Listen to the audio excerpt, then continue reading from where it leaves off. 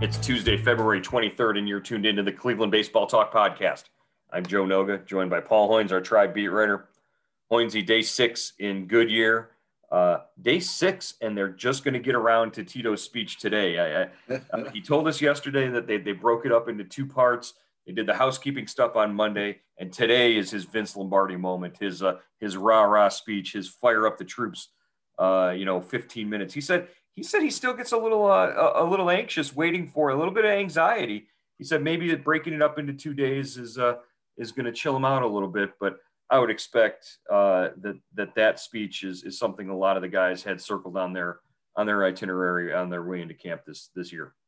Yeah, definitely. It's, every manager does it. I think every manager kind of wants to set the tone for the season, for spring training and for the season. And, Tito's very good at it. And he's got the respect of, the clubhouse. I just like to see him. Is he going to be doing it from his golf cart, or is he going to come up like Patton, with the big American flag in the background, and he's going to be on his crutches with the IV, coming into his arm? What struck me was that he said that they tried to give him, instead of a crutch, they tried to give him like a peg leg, something that strapped to his leg, and it made him look like a peg leg. He said he almost fell over on that. So yeah, you conjure up the image of Patton in front of the American flag. Just Tito or with Captain Ahab with the wooden leg. Tito with a peg leg is just, sea shanties are coming back into style, Hoynesy. Everybody's singing sea shanties now on TikTok. So we'll have to get you a TikTok account and let you follow that along. I thought it was interesting. One point that Tito did make was that, everybody, Jose Ramirez has heard this speech before. Even guys like Shane Bieber's probably heard it 2 or 3 times already. But a guy like in camp who's like 21 years old, like Bo Naylor, the future of the franchise in terms of who's going to be here in a few years, they haven't heard it yet. And Tito said the one thing he wants to avoid is somebody stepping out of line or doing something because they just didn't know. And he'd rather have them ask questions up front than do something not knowing. Yeah, you set. I don't think he has a lot of rules, rules, but you probably set the, whatever rules you do have, you set them, kind of, give the framework of them. And like you said, Joe, I mean, there's a lot of young guys in there. There's always turnover on a team. And, you have to know the do's and don'ts of, what the manager wants. You want to keep him happy. And imagine a couple of guys are going to walk out of that meeting, which should be wrapping up anytime right now out there in the desert as we're recording this in the 11 o'clock hour. Imagine a bunch of guys be able to throw a ball through a brick wall after hearing something like that, just fired up for the rest of the day. We did hear yesterday from American League Cy Young winner Shane Bieber. He is in camp. Looks like he's fully recovered from his bout with COVID-19 after testing positive. Didn't really go into too much detail about that, but did say he was working out at the facility, and the protocols worked because nobody else, there was no spread. He tested positive, but it was contained, and he came back. He's now working with the club, and everything seems to be on track.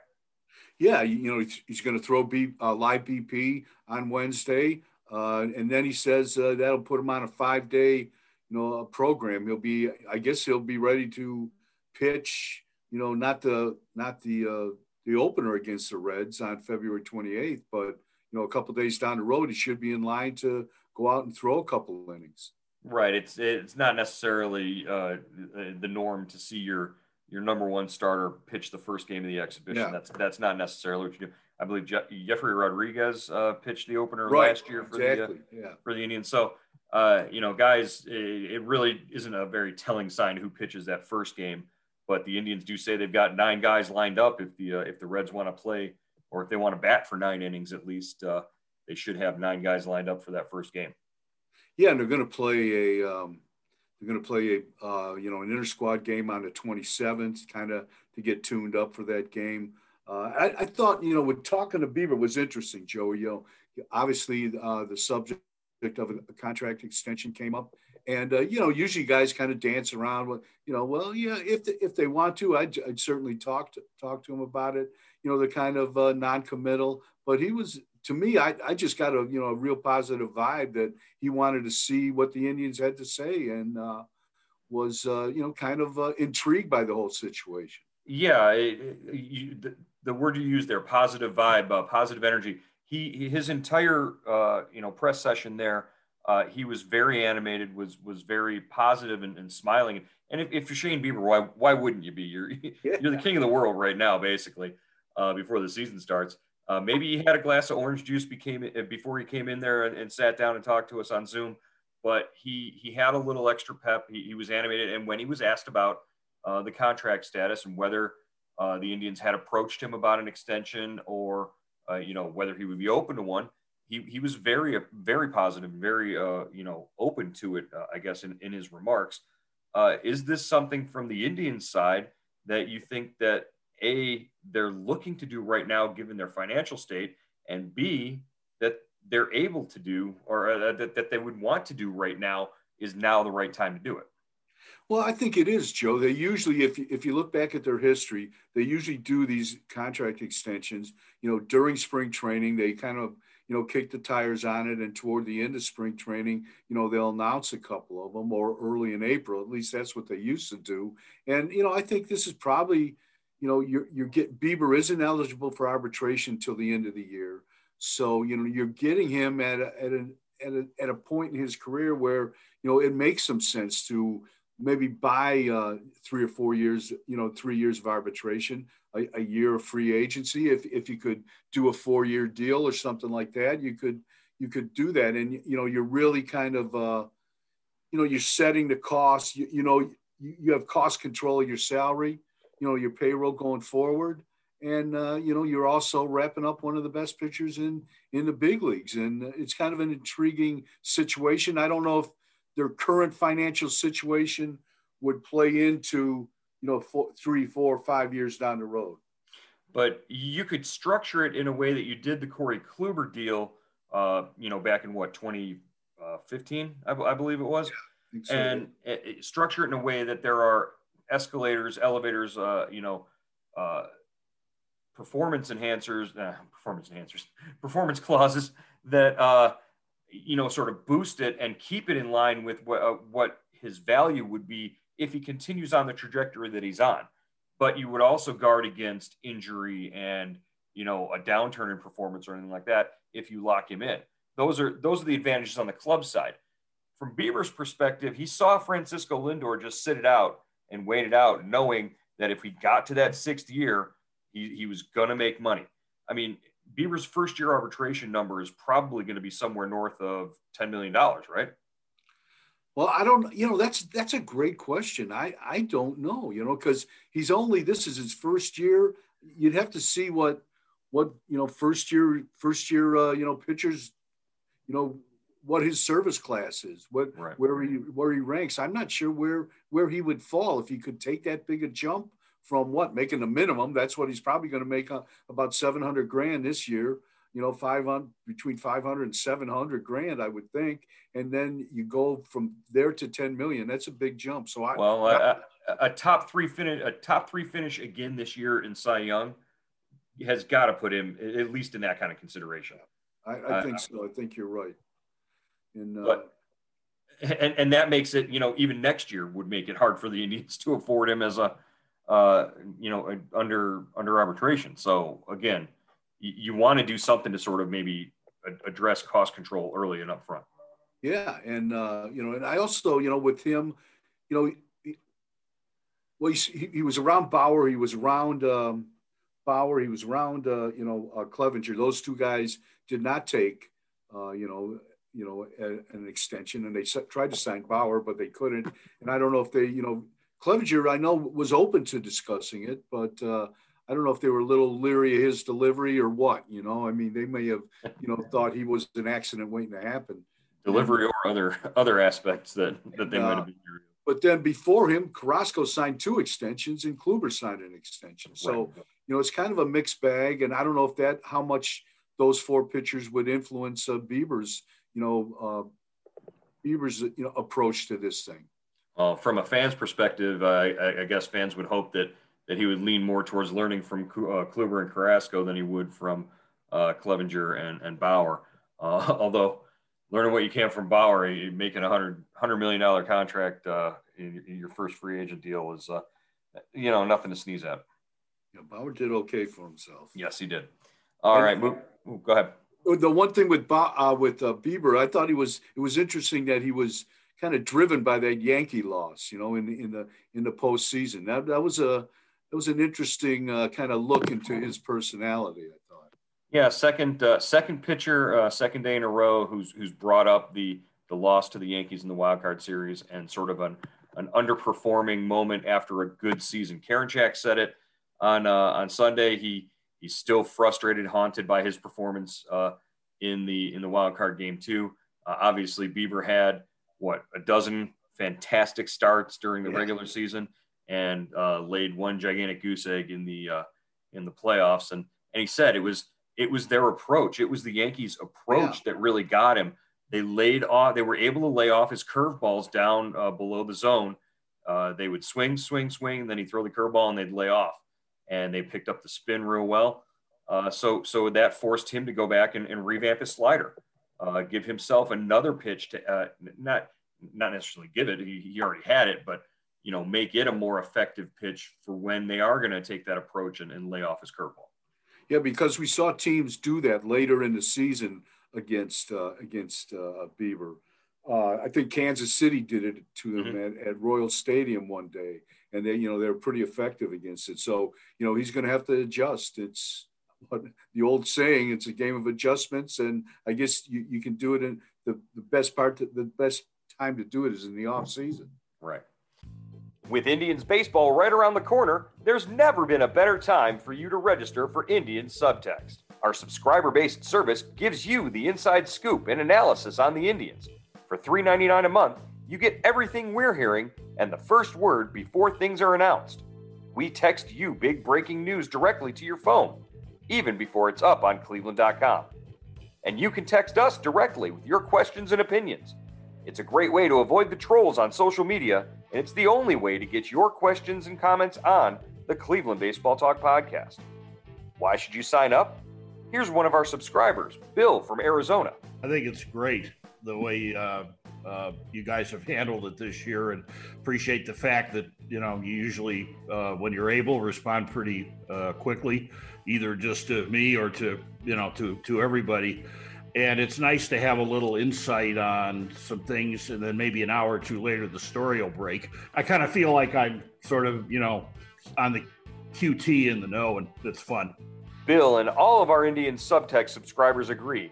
There's a lot going on with the team, and the best way to keep up is with Indian Subtext.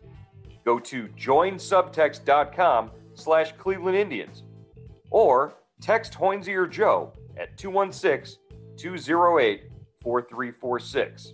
Again, that's joinsubtext.com/Cleveland Indians or send a text message to 216-208-4346. We look forward to having you as a member of Indian Subtext. Okay, we found out yesterday that Franmil Reyes, a couple weeks ago in the Dominican Republic, while working out in the outfield, tracking fly balls, twisted his right ankle, and ever since then, taking live batting practice has been a little on the painful side for him. He said otherwise he's fine taking regular batting practice, just the swings a little bit different mechanically. But where is Franmil Reyes going to play this year, or is he going to just finally resign himself to just being a DH from what we heard from Tito? I don't know, Joe. I think maybe they give him a, kind of a tentative look out in the outfield, in right field. But I think he's the DH. I think he'll DH, and maybe, you get him. Maybe you can stick him out there in a interleague game when you're in a National League ballpark. But I would think this guy's going to see the majority of his time at DH. It just seems like that. That's the way this thing is headed. Yeah, the simplest answer is usually the correct one, and that's Franmil Reyes is built like a DH. That's where he's going to be. So But he said he's played right field his entire life, and really seemed genuinely, sort of like he wanted to be out there and be in the outfield. It just doesn't give the Indians the best, defensive setup if he's able to do that. Yeah, and I think what he said was I agree with 100%. If you're a two-way player, you're involved in the game the whole way for all 9 innings. You make a great play in the outfield, and you come up to plate that same inning, the bottom of that inning, that you're fired up. You want to keep that roll going, and I think he misses that. That's a hard. He's DH before, obviously, coming up in the minor leagues, I think, and with San Diego and so he knows, he has some kind of routine between at bats, but it's a long time to sit in the dugout between at bats, even if you're going good. Franmil was also asked about the balls, Major League Baseballs. He was asked about how, the balls are a little bit different this year. One of the clubbies told him these balls aren't flying anywhere. They're dead. What are you going to do? And I think the studies have shown on balls hit more than 375 feet, that they're going to lose an average of about a foot of distance of carry with these balls. I guess is what the science is showing. Franmil's approach was great, though. He said he crept up next to the clubby. He whispered in his ear, "Wait until Franmil gets a hold of one, though." So I think I think it doesn't matter when you're hitting the ball 500 feet like Franmil hits it. Yeah. It's not going to matter if the ball's dead or not. Yeah, and so the clubby was rubbing the balls up probably, and Franmil, he told him there's a difference in the balls. Is that what happened? Is that I think that's there's a difference in the balls. It's no different to Franmil. I love it when he talks about himself in the third person, and Andre Knott, one of our friends here on the beat, he asked him. He's got a camera trained on him every time he takes batting practice at Progressive Field because he's just waiting for Franmil to hit the scoreboard. That's the big goal, is for Franmil to hit the scoreboard. Andre wants to play that during the game. He wants to capture that moment with the new balls. Who knows? They bring the batting practice balls from Arizona back to Cleveland, and those are the balls that they generally use during batting practice throughout much of the season. I know because I've got one actually right here that has that Arizona label on it. Oh, you gotta watch out for those. But it's not going to make a difference. This guy hit one in Detroit. Hit 2 of them in Detroit last year that I think still haven't landed. So, oh my God, those doesn't matter. Yeah, and whether it goes 500 feet or 495 feet, that doesn't make much of a difference. Yeah, still counts as a run. So, we also talked to the ageless one, the guy who is pitching in perpetuity, Oliver Perez. In camp, silver hair and all, and he said when he leaves spring training and goes home at night, he feels like he's 39, but when he comes back to the clubhouse, he feels like a rookie again. Yeah, that was great. That was a great quote, and it's great to see Oliver back. I think this is his 3rd year in a row with the Indians, 3rd or 4th season with the Indians. That's impressive for a guy. It's kind of, is really at the tail end of his career. He's reinvented himself once again. I think, he showed last season he could handle. He's not, limited by the 3-batter rule. And the Indians need a lefty. And I loved when he was talking about all his arm angles and when he turns and when he doesn't turn and the Louis Tiant moves. So that was interesting to say that he does it when nobody's on base, right? I think that's what he was talking right. about. Well, I asked him about his hesitation moves, and I said, do you have a stable of like 3 or 4 go-to moves, or do you know what you're going to do before? Is there a plan? Do you set it up like a chess move? Like, do you set it up 3 moves in advance? Like, if I go quick now, then I can go with the full turn on the next pitch and then a slide step the next one. I asked him about that approach, and he says there's 2 parts to each pitch like that, because you have to know what you're throwing. If I'm throwing a fastball, if I'm throwing a curveball or a changeup, whatever. And then you have to decide what the mechanic is going to be. And plus, if there's a runner on base, like you said, yeah. There is a moment where you have to come to a set position. So you can't go quick. You can't slide step them or quick pitch them. too much outside the rules of that. He said, so when there's no runners on base, that you'll see a lot more of it. But then I asked him if Roberto Perez, the catcher, knows what's coming. And he said, Roberto's just got to be ready for anything. I liked when the hesitation pitch. Whitgren is doing it now? I didn't know that. He's kind of incorporated that into his repertoire. More than once last season, you saw Whitgren go to it, and it's not something he relied on as much as Perez sort of in situations will rely on that when he knows he can't get a fastball by a guy or something. But because Whitgren can certainly throw a fastball by somebody.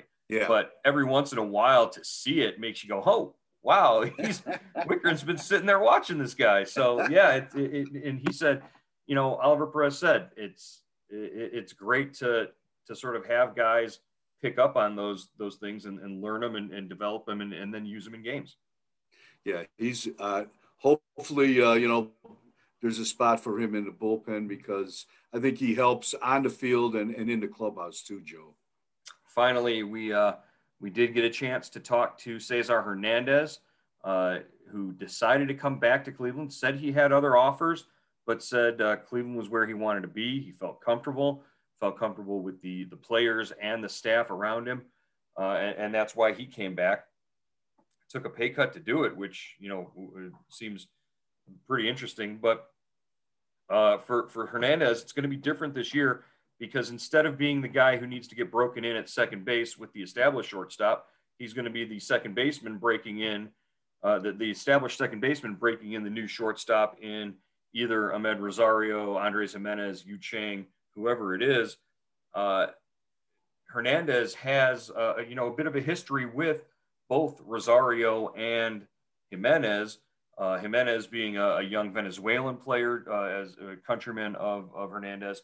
Ahmed Rosario, a guy that he's seen in his time in the National League East with the Phillies as Rosario was playing with the Mets.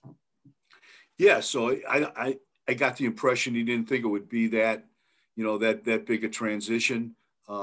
He hasn't played with either guy, but there's no language barrier. All three of the everybody speaks Spanish, and he adjusted so quickly to Lindor that I don't think he's going to have much of a problem. Whoever's the shortstop there, Jimenez or Rosario, or maybe even Chang gets in there for a few reps. So I think, and he played with Chang last year and all through summer camp. So I think that'll work out well. I thought it was interesting to me that Hernandez played 10, 12 games in Venezuela in winter ball just to kind of get tuned up for spring training. And you don't usually see the veteran guys, that have been around that long do that. And I think he said it was, simply because last season was so short and he was getting ready for camp. And, that's a good way to get ready, I guess, Yeah. I mean, if that's an option, if it's not going to be too risky in terms of, risking anything health-wise, by all means, if the at-bats are out there, go and get them and make yourself better for the season. I can't imagine the adjustment period took too long for Hernandez with Lindor when, pretty much every throw at the bag is going to hit you in the chest. And, when you got a guy who's so fundamentally sound as Lindor is, that's not a problem. Could be interesting, could be different with Ahmed Rosario, because this is a guy who's got all the athleticism in the world, but in Hernandez's words, he takes risks. He's not afraid to take risks. That, to me, when I hear a middle infielder saying something like that makes it sound like he's not sure where the ball is going to be sometimes. Yeah. So, the shortstop is trying to make the great play, and sometimes, makes the great play but doesn't make the routine play. That's what it sounded like to me. Exactly. It's going to be a learning experience that way. But the last thing that we left off with Hernandez was we had just found out that Governor DeWine is looking at a 30% capacity for fans at games once the season gets underway in Cincinnati and Cleveland. That's great news, I guess, for the Indians. You're talking upwards of 10,000 fans, possibly in the stands. We asked Hernandez, who never got a chance to play in front of a full Progressive Field crowd last season, what it's like, or what he's looking forward to with the fans in the stands. He says it's an honor to play in front of a full stadium like that, and he's really looking forward to it. I think all the Indians would echo that sentiment. Oh yeah, it's got to be at least a little motivation, Joe. Just after playing, it was only 60 games, but it seemed like a long time that season. The 2 spring trainings, spring, the build up. I mean, it just seemed like a long season last year, and to do it with nobody in the stands, that just makes it, it makes you. You don't know if you're playing big league games or minor league games. So with some fans in the stands, that'll definitely pick up the energy in the ballpark. All right. Well, we are looking forward to another day of camp, another day of interviews with Terry Francona and a bunch of players. I think we might get to talk to the American League MVP runner-up, Jose Ramirez, at some point today. Yeah, he's on the schedule. Yeah. He's on the interview schedule. So stay tuned for our posts and comments off of that, and we'll have more to say about it tomorrow on the Cleveland Baseball Talk podcast. 20. We'll catch you then.